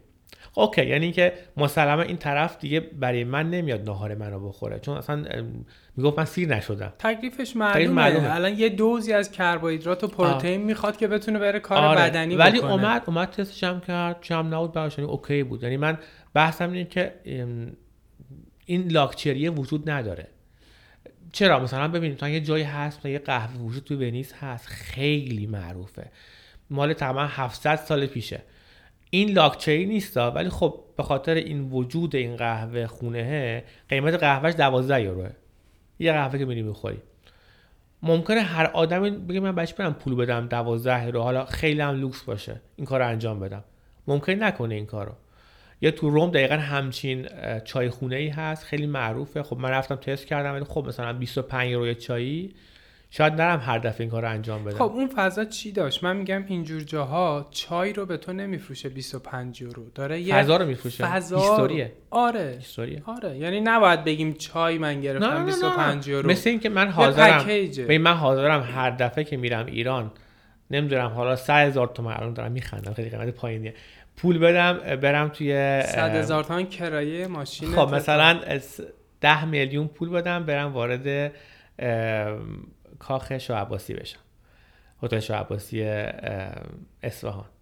اصلا همون ورودی به اونجا هیچی هم نخورم، من قشم اونجا اصلا دیدن اون فضا، اون آب و اون معماری و اینا. یعنی اصلا من همکارام که بردم اونجا تو اصفهان اصلا گفتن که ما حاضریم بیشتر پول بدیم فقط بشینیم اینجا ببینیم این فضا رو. دقیقاً همینه، وقتی تو میای فقط غذا نیست، یعنی فضا هست، موزیک هست، اون کسی که میاد منو رو به توضیح میده، اون کسی که میاد باهات حرف میزنه، اون آرامش که تو فضای من ایجاد کردم و منویی که داری میخونی. و خیلی موقع ما منو رو وقتی میبریم تقریبا 20 دقیقه بعد باید بریم سفارش رو بگیریم. خودم چند بار دیدین قضیه رو، چون خب من داستان نوشتم تو منو. من دارم تعریف میکنم که یه روزی که میخواستم برم توی جنگل، مادر بزرگم داشت کوکو سبزی درست میکرد، بعد به من گفت که اگه دوست داری به خودت تو فرهنگی هم بکن، میوه جنگلی هم بکن. من تو جنگل رفتم، برگشتم دیدم این داره کوکوها رو آماده میکنه. گفتم مادر بزرگ مثلا این کارم انجام میدی، این کارم میکنی، و این تبدیل شد به یک کوکوی سبزی که من درست میکنم با سس لبو و میوه جنگلی. این داستانه دیگه، من اینو دارم به تو نشون میدم. این داستان خب تحچین که حالا با هم کلی در موردش حرف زدیم. من دقیقاً الان به جایی که رسیدم خوشحالم، چون تونستم اون چیزی رو که میخواستم از وجودم بکنم بذارم تو بشقابم و تو فضا. ولی زمان میخواد. این زمان میخواد که من بتونم اینو ترید کنم بین آدما، معرفی کنم به آدمایی که میان اینجا، به دوست ایرانی من که میاد اینجا وقتی دنبال کباب میگردم، اون کباب تو میخوای من ندارم، من دارم یه تجربه جدید رو دارم بهت معرفی میکنم. تو دنبال خوردن گوشت ماهیچه هستی، ماهیچه رو من دارم ولی با یه تجربه جدید.